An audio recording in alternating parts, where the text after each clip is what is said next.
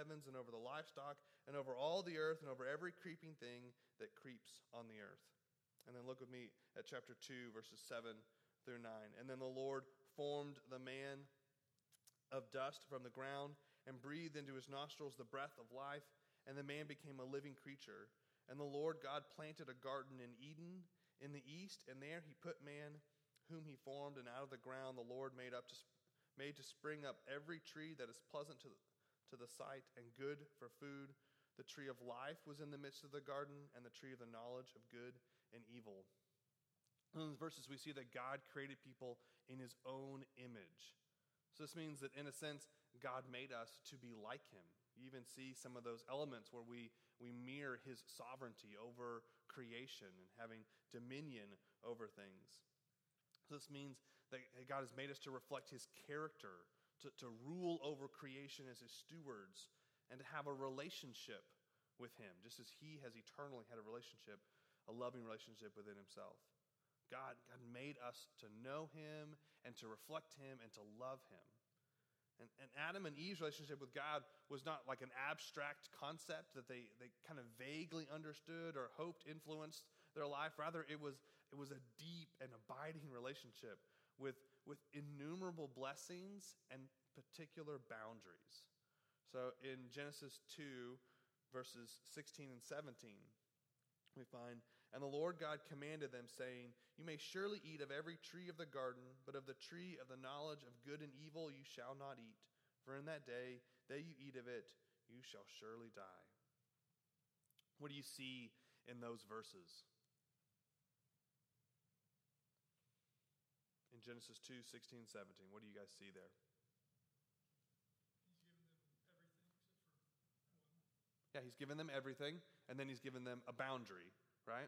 Except for one. Yeah. What else do you guys see? Authority. How so, Chris? It says the Lord God commanded them. The Lord God commanded. Yeah, absolutely. Good reminder of God's authority. So we notice that the freedom that God gives Adam and Eve, you may surely eat of every tree of the garden. Look at this boundless blessing that I've given you. Well, not completely boundless. There is particular boundaries that he's also given.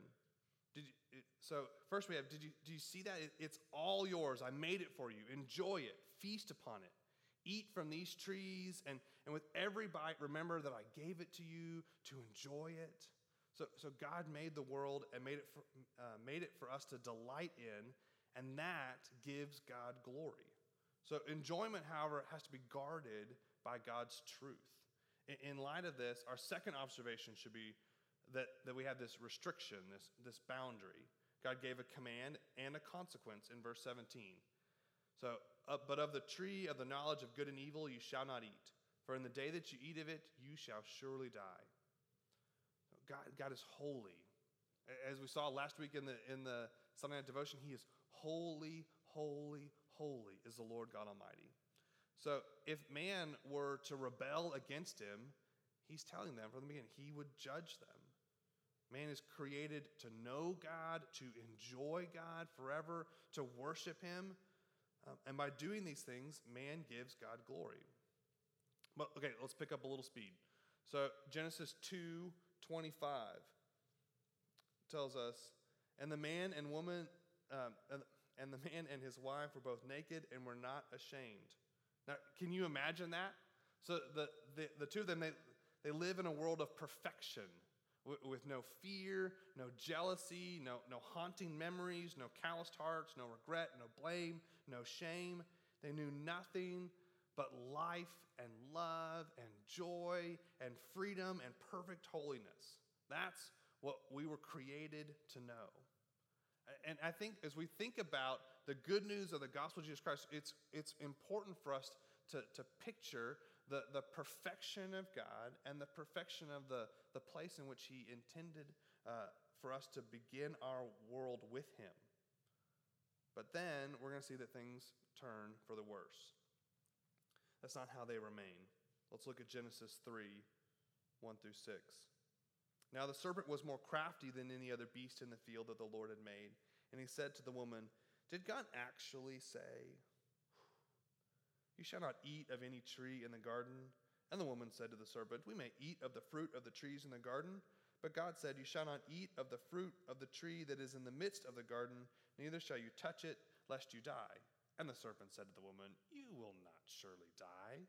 For God knows that when you eat of it, your eyes will be opened, and you will be like God, knowing good and evil.'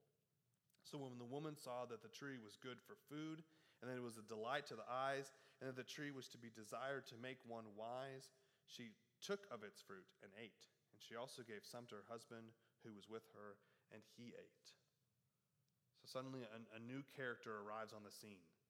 He's a liar, a tempter, a deceiver. The Bible later tells us that his name is Satan. And what is Satan doing here? Well, he tempts Eve. He tells her, God's holding out on you. You want real freedom? Like complete, absolute, God-like freedom? Real happiness? Real excitement? Well, then trust me. Take a bite. God's way is not best. Things will be better if you just indulge your desires. That ought to sound familiar because that's still his refrain. It's the same old song. And Eve listened, and so did Adam, and they ate what God told them not to. They rejected God.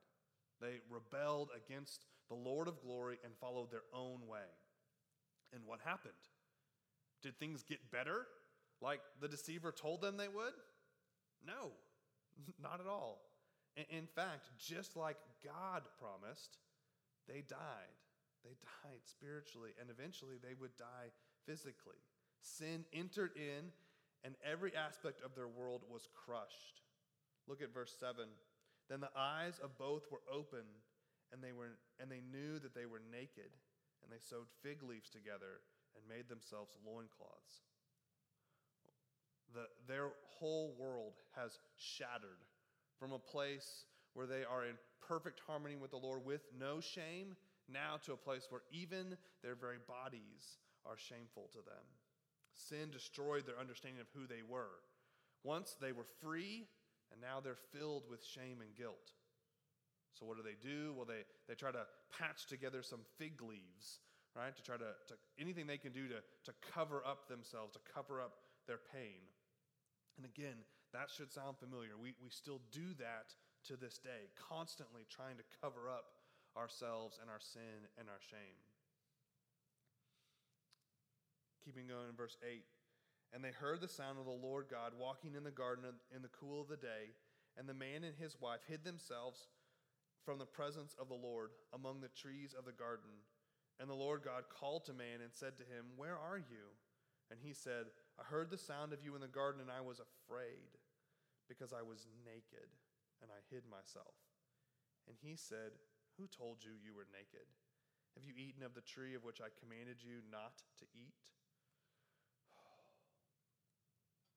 I mean, can you imagine that Adam and Eve, they had been walking with God regularly in the cool of the day.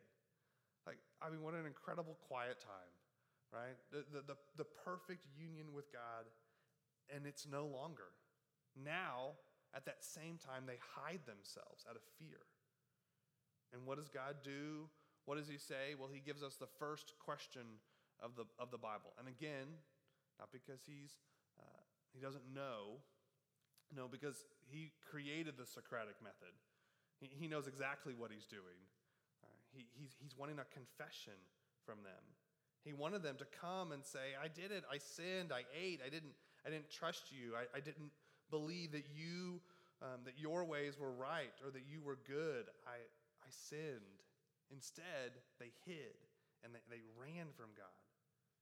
And that's what we've been doing ever since. We're hiding. We make up excuses. We develop philosophies to try to explain things. We conjure up false religions. We do whatever we must to explain away God and his boundaries. We hide. But God's presence remains the same. Where are you? In part, that's one of the questions we're going to ask in evangelism. On behalf of the Lord, we come and ask people to be honest about where they are with God. We'll pick that up as we go through the rest of the summer. Finally, notice that sin also destroys their relationship with one another. So verse 12, the man said, "The woman whom you gave to me, she gave me fruit of the tree, and I ate."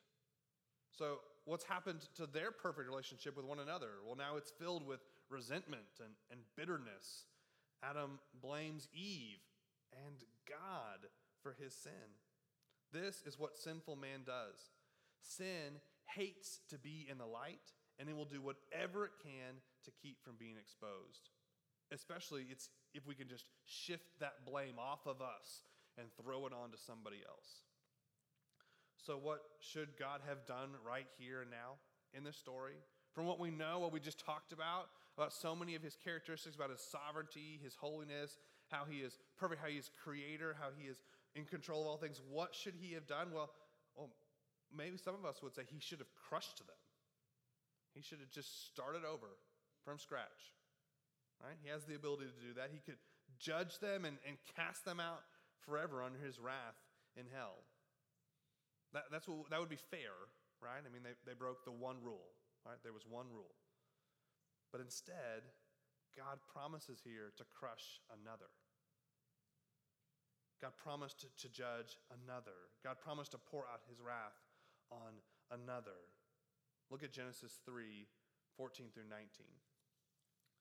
The Lord God said to the serpent, "Because you have done this, cursed are you above all livestock and above all the beasts of the field. On your belly you shall go, and the dust you shall eat all the days of your life. I will put enmity between you and the woman, and between your offspring and her offspring.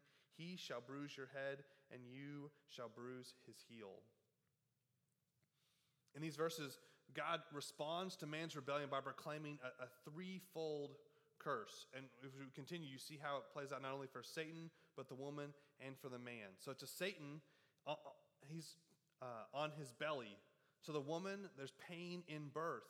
To the man, there's pain in work. Thorns and thistles will come up from the ground. To all humans, we will die. Notice, however, that God doesn't just curse them here. He also gives them a promise that will guide the course of history and the hope of the world. It's as if you're hearing the first note of the melodic line as it traces through Scripture. We hear that first tone. Here's the promise. Here it dings for the first time. "In you I will put enmity between you and the woman, and between your offspring and her offspring. He shall bruise your head, and you shall bruise his heel." God gives a promise that a singular man will come. He will be bruised or wounded by the serpent, but then in the end, he will crush the serpent's head. God promises to send a deliverer, one who will stand up to this enemy and who will defeat him in the process. And even in the process, he will be wounded. So the big kind of theological term for this is the proto-evangelium, the first gospel proclamation, the first time we hear the tones of what is to be the great thread throughout Scripture. Well, I'm gonna keep us moving. So after this, God promised them and gave them a picture to help them understand, to help them remember the promise. Look at 3, verse 21. "And the Lord God made for Adam and Eve and for Adam and his wife garments of skins and clothed them." So what's God done? God has made them garments of skin. And how do you get garments of skin? Well, something else had to die. An innocent animal's blood is shed, and now God strips Adam and Eve of their fig leaves, their own attempt to cover themselves with self-righteousness, and instead he gives them the coverings that they feel that they need, that they actually do need at this moment. This is a picture of what God does for us, for those who trust in Christ. So then in 3:24, Adam and Eve are kicked out of the garden, and a cherubim, an angel with a flaming sword, is placed there to keep them from getting back to that tree of life. And the waiting begins. Now, I said we would spend a disproportionate amount of time in these first 3 chapters, and now we're going to hustle our way through the rest of Scripture. But we're asking these questions. Who will the seed of the woman be? What will he look like? How will we recognize him? And that's what begins to unfold as we go through the Old Testament. We are given more and more information about who the seed of the woman will be and about how we'll know to recognize him. Someone is coming, a deliverer is coming who will defeat Satan, clothe us with innocence, and restore us to God. But when will he come, and who will the innocent lamb be? Well, we're going to start to see points that point throughout the Old Testament that point to that. So you get this long list of genealogies, and among them you get a man named Noah, whose name means rest. And we begin to think, okay, is this the guy? Well, no, he's a picture of the guy, but he's not yet the guy. All right, and then we're going to jump ahead, and we're going to see that Israel becomes a family, that family through Abraham and Isaac, and then Israel are given promises, and then they are sent off to Egypt during a famine. They're enslaved under a wicked Pharaoh, and then God delivers them through a man named Moses. And the question is Moses the guy? Is he the guy? He's not the guy. He's pointing to the guy, but he's not the guy. And in one of those final acts of deliverance through Moses comes when God called the nation to shed the blood of an innocent lamb and to smear it over the door frames as a testimony of their faith in God's promise to pass over them and not to judge them. And those who do so lived, and those who didn't, well, they lost their firstborn.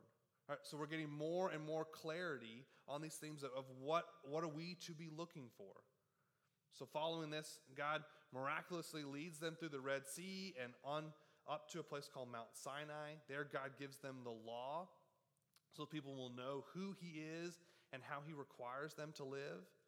Because God knew that they couldn't keep his law perfectly, he provided a sacrificial system within that law by which a priest offered up an innocent lamb as an act of faith that God would pass over their sins.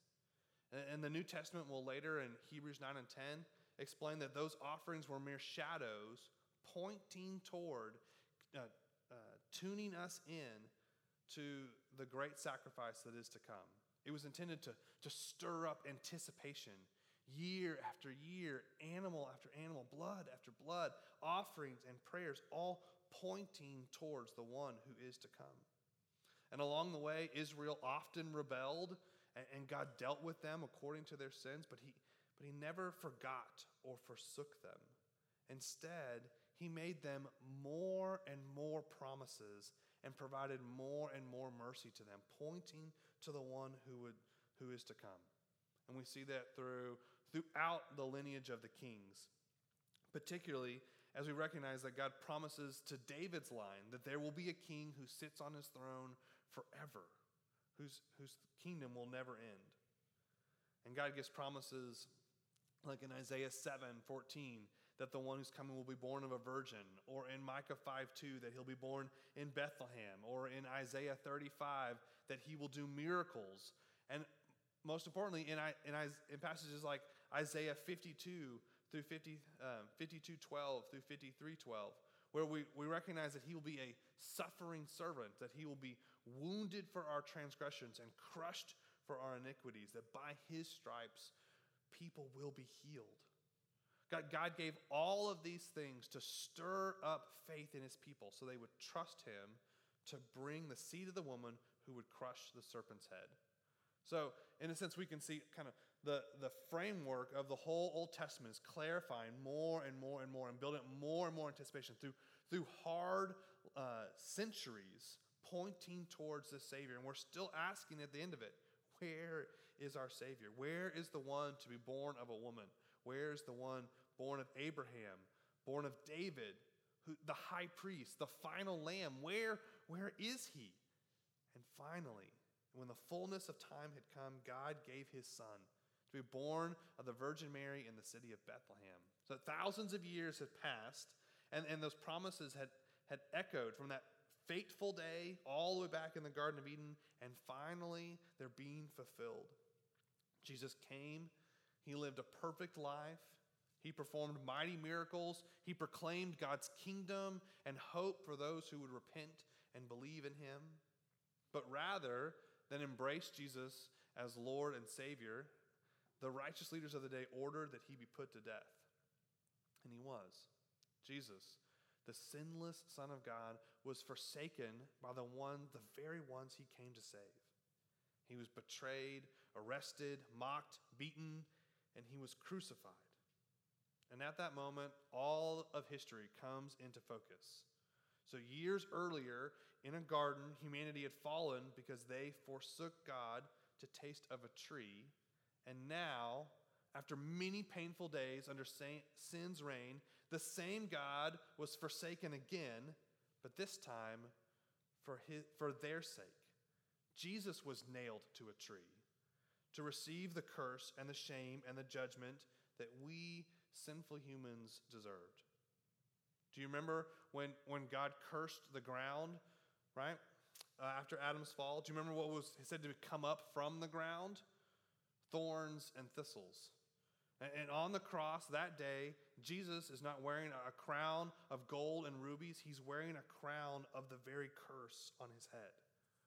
God's wrath and fury for sin were poured out on the sinless Son of God. And before he died, he cried out, "It is finished." And it was. He had come to die for sinners and to satisfy God's wrath, and it was finished. And then we remember what happened after Jesus died. The curtain in the temple was torn in two. That's in Matthew 27, verse 51. And that was the curtain that was created, remember, to keep sinful man from approaching a holy God in the temple. And do you remember what was embroidered on the outside of that curtain? It was cherubim. Right? Exodus 26:31 tells us there were cherubim there. And so it's this picture of Adam and Eve have been pushed out of Eden, out of the very presence of God, and what guards them from coming in? It's a cherubim. And then God pictures it in his temple, that he says, "This is the space where I dwell in my holiness, and you're not allowed in here." And what reminds them that they're not allowed to pass the curtain are cherubim. And what happens when Christ dies? That curtain is torn in two. Torn in two. It goes all the way back to the very beginning. Through Christ's death, we now have access into the place where God is. Through his death, the curtain is torn, the sword is removed, and we can know our Creator again.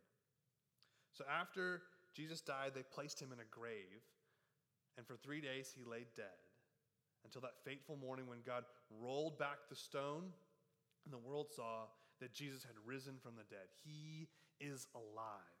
The Son of God defeated sin, Satan, and death. And after his resurrection, he appeared for 40 days to many and told his disciples that he was going away. And while he was gone, he left them with that task that we started with this morning from Matthew 28:18-20, to make disciples of all nations. And we see that reaffirmed in places like Acts 1:8, and we see it play out as the early disciples begin to take the gospel from one place to the next, from Jerusalem to Judea to Samaria and to the ends of the earth. And even as they instruct one another in how to do that in letters and in the ways that they gather together around the teaching of the apostles and breaking of bread. And so they even tell one another that they're to continue this from one generation to the next. So in 2 Timothy 2:2, Paul instructs Timothy to carry this on, to take what he has heard and to give it to others, to faithful men who'll be able to pass it on to others, who'll be able to pass it on to others, who'll be able to pass it on to others. And by God's great grace and mercy and sovereign control, that has what has happened for the last 2,000 years. And here we sit, in some ways, at the ends of the earth. In comparison to where that original commission was given, we find ourselves here, the great beneficiaries of so many faithful brothers and sisters in Christ who have done exactly what we now are commissioned to do, to share the gospel and to make disciples, so that the next generation will hear, and the next generation will hear, and the next generation will hear, until we can look forward toward that great promise that we see in Revelation, that Christ will return, that he will make all things new, that he will return us back to what we had seen in Eden, back to the new heavens and the new earth with a new tree of life and a new river of life and no thorns on the shore and no crying in the garden. And once again, we will be face to face with our Creator. So take just a minute in your group. We just did a huge flyover of all of Scripture. I want you to take just a second with the person next to you and just ask and answer the question, how does an overview of the Bible inform and encourage our evangelism? What do you guys think? Tell the person next to you. How does the overview of the whole Bible inform and encourage our evangelism?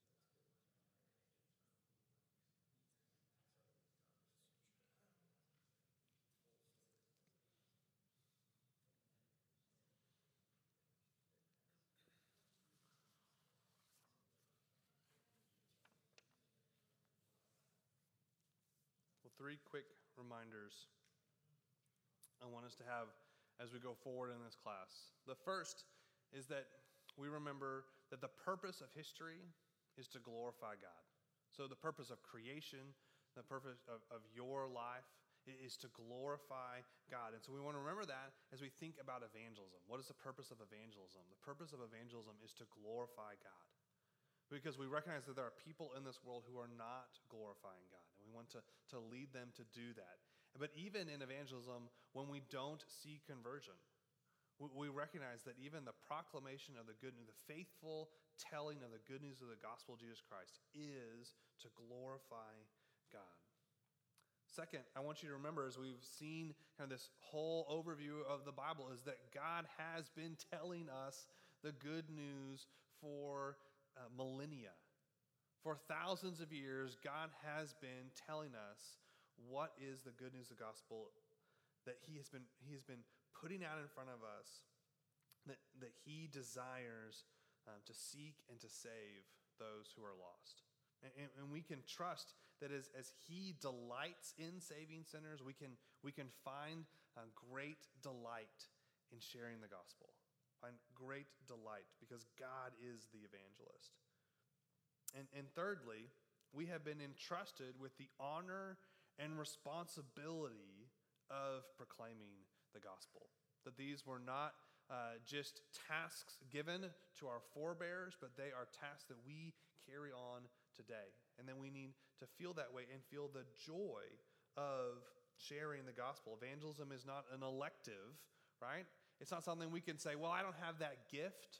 I don't have the gift of evangelism. We can recognize that it is a gift and that some have it. But it also can't mean that we can neglect the responsibility. It's an honor to get to share the gospel. And we should seek to do it. We are in a privileged position to introduce people to the King of Kings. And so how are we going to grow in that this summer? Well, a couple things we want to encourage you with. First, you'll notice on your homework, we're going to encourage you this summer to get in the habit of praying for Bob. Pray for Bob every day. Pray for Bob every day. Now, who is Bob? Well, Bob is a simple acronym that has helped me for years and years to even in the moment to pray for my own evangelism. So first, pray for a burden. Pray for a burden for the lost. So if you're filling in your notes there, the first B is burden. Pray that you would have God's heart for the lost, that you would see people as God sees them, as image bearers, as those who are designed to be in a relationship with Him, those who are out of relationship with Him, who are in rebellion to Him, and who need His grace to be saved from His wrath. And so have that pray for God to give you that burden. Second, pray for opportunities with the lost. So burden for the lost and opportunities with the lost. Ask God to create them and then to give you eyes to see them. Often, I think we miss many of the opportunities that God gives us day in and day out because we don't even have eyes to see them. And so ask God to give you those eyes to see the opportunities that He's providing. And thirdly, then pray that the Lord would give you boldness to take the gospel to them. I think often the few opportunities that we do see, then we miss those opportunities because we're not bold. And that's actually a very biblical prayer. In Acts chapter 4, when the apostles are threatened by the chief priests to stop preaching the gospel, they pray to God. God, you see the threats in this city. You see what's against us. And they don't ask God to remove those threats. They ask God to give them boldness in the midst of those threats to proclaim the gospel as they ought. So our first encouragement to you, first homework, is to begin the discipline of each day, each morning, praying for Bob. Asking, and that's a 3-sentence prayer, right? And just add that into your rhythms. And then begin to look for God to answer that prayer. And come here ready to share in ways that God has answered that prayer. The second is that we're going to encourage you to memorize Scripture with us this summer. So we believe that faith comes by hearing and hearing by the Word of God. And so we're going to give you lots of tools. We're going to talk about lots of different structures that you might use to share the gospel. But at the end of the day, as you are talking with someone, it's not just your words that have effect. We know that most importantly, it's God's word that has effect. And so we would want you to be able to articulate the good news of God's gospel with God's words. And so what we've got for you here, each of you coming in should have gotten a cardstock, is here we have oddly numbered, but I apologize for that, two sets of verses. So you'll see the 101 verses on one side and the 201 verses on the other side. So if you have either never memorized Scripture in relation to evangelism, or you know that you've got a really limited bandwidth this summer to try to grow to memorize Scripture, then we would encourage you to make sure that by the end of the summer you have all of the 101 Scriptures memorized. And so these are fundamental verses that are incredibly helpful, easy to memorize, but incredibly helpful in sharing the gospel. If you have some of these already in your tool belt, you've memorized them along the way, or you have the bandwidth to memorize all 20 verses this summer, then we would encourage you to also memorize the 201 verses, the second set. All right? And they correspond. So you'll see that this week's verses, the 101 verse, oddly numbered 11, says, on mine, I don't know how it's numbered on yours, but wait, it printed off on mine. I apologize. Is from Isaiah 6:3. This was the verse we had for our Sunday night devotion this last week. And one called to another and said, "Holy, holy, holy is the Lord of hosts. The whole earth is full of His glory." So that would be the first verse we would want you to try to memorize this week. And if you have that one already memorized, and or you have the bandwidth to memorize a second, we would want you to memorize the one from the 201 list. Worthy are you, O Lord, our God and God, to receive glory and honor and power, for you created all things, and by your will they existed and were created, from Revelation 4:11. So this week we would want you to memorize the first verse from 101 and the first verse from 201 if you have the bandwidth to do two. And I would really encourage you guys that most of us have the bandwidth to memorize one, and most of us actually have the bandwidth to memorize 2 verses a week. Some of you say, I'm terrible at Scripture memory. I'm terrible at memorizing things. Well, if we're honest with ourselves, we memorize lots more than we think. Depending on what your favorite things are, I could maybe ask you, like, who number 63 is for the Razorbacks this last year. And surprisingly, some of you might be able to tell me who wore that jersey number this year. Or I can ask you to memorize maybe it's digits for you, maybe it's people's names or your children's birthdays or all kinds of different things that we memorize because we find them to be important and we figure out ways to memorize them. And I would just encourage you to figure out ways to memorize God's word. And there are lots of different ways to do that. And one of the ways we want to encourage you and enable you to do that is that the Summers, Wayne and Mildred Summers, if you guys don't know them, they're incredible saints here in our church, and they have memorized hundreds, if not thousands, of scriptures over the years, and they have developed this ingenious scripture memory system. And so they have how it works is that you have these cards, and here are the instructions in the cards how to make them work. All right, and so you simply have your verse here printed out, or better yet, handwritten on a card. And you're going to just take it out each morning. It's a real passive, long-term way to memorize Scripture. Now, this won't help you cram this week to get your 2 verses memorized for this week. But if you implement this kind of system at the end of the 10 weeks, I promise you'll have all of these verses locked in incredibly well. And if you stick with it, it's really, really neat. So how it works is you simply just read the verse to yourself out loud. Worthy are you, O Lord, to receive glory and honor and power, for you created all things, and by your will they existed and were created. That's it. Just read it once that morning. Then what you're going to do is you're going to mark off on the back that you read it today. And then, here's the trick of it. You're going to do that every day for 7 days a week for 7 weeks. So just simply read it every day. So you read it, you mark it, you put it to the back of the stack, and you do it with the next one. Then, after 7 weeks, you start to do it once a week for 6 months. So then you put it in a separate stack. And then all the instructions are in here for how to do this. You put that verse in a separate stack. And then on Sunday, if this is your Sunday verses, you go through all of your daily verses, and then you pull out your Sunday verses, and you read it once a week, every week, for 6 months. And then there's a way to include that yearly. And the 2 of them have incredible scripture memory over decades of doing this, and it has fit these firmly into their hearts. And so they have graciously printed these for you guys. And so we'll have in the back, you guys can pick both sets. There's a 201 and a 101 set, and they come with handy little card holders. And so this week, you can do all of them each day. Just go through all of them, or focus on just those 2 verses for this week. But you guys can pick those up on the way out. But practice those. You may have other ways that you've learned to memorize Scripture. So I like to write out Scripture freehand. There's something about the way it goes like through your eyes and into your brain and down your arm and into your hand and onto the piece of paper and then back through. Again, that cycle somehow buries Scripture in.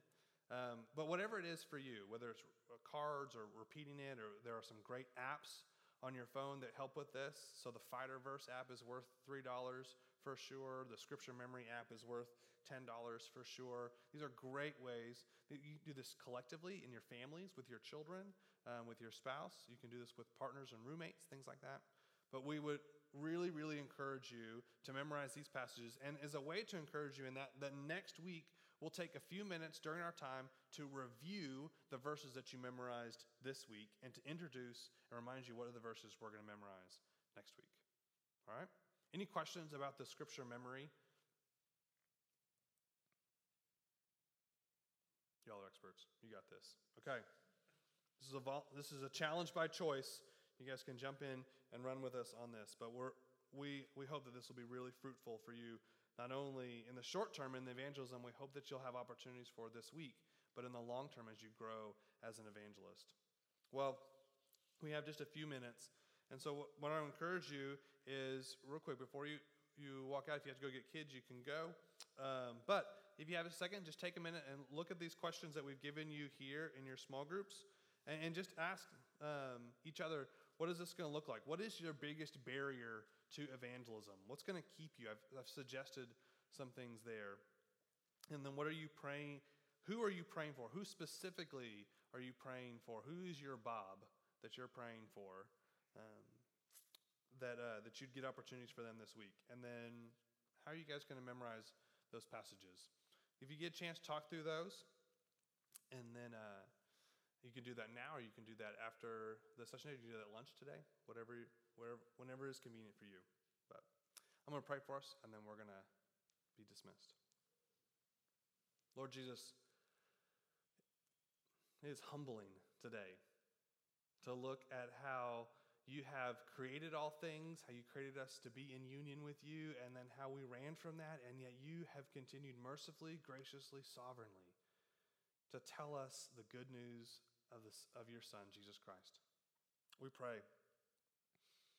that we would love that message and love to share it. We pray that this week that you would use these passages, that as we hide them in our hearts, Lord, that we would marvel again at the good news of the gospel, and that they would quickly spring to mind and spring to our lips when given the opportunity to share them with others. Oh, we pray that through this class that we would be emboldened to share the good news, and Lord, that many would hear that good news and they would turn and trust in you. And we pray that would be true to the ends of the earth. In Jesus' name we pray. Amen. All right. You guys have a few minutes to sit and discuss in here, and then in just a few minutes it'd be time to head down to the main hall.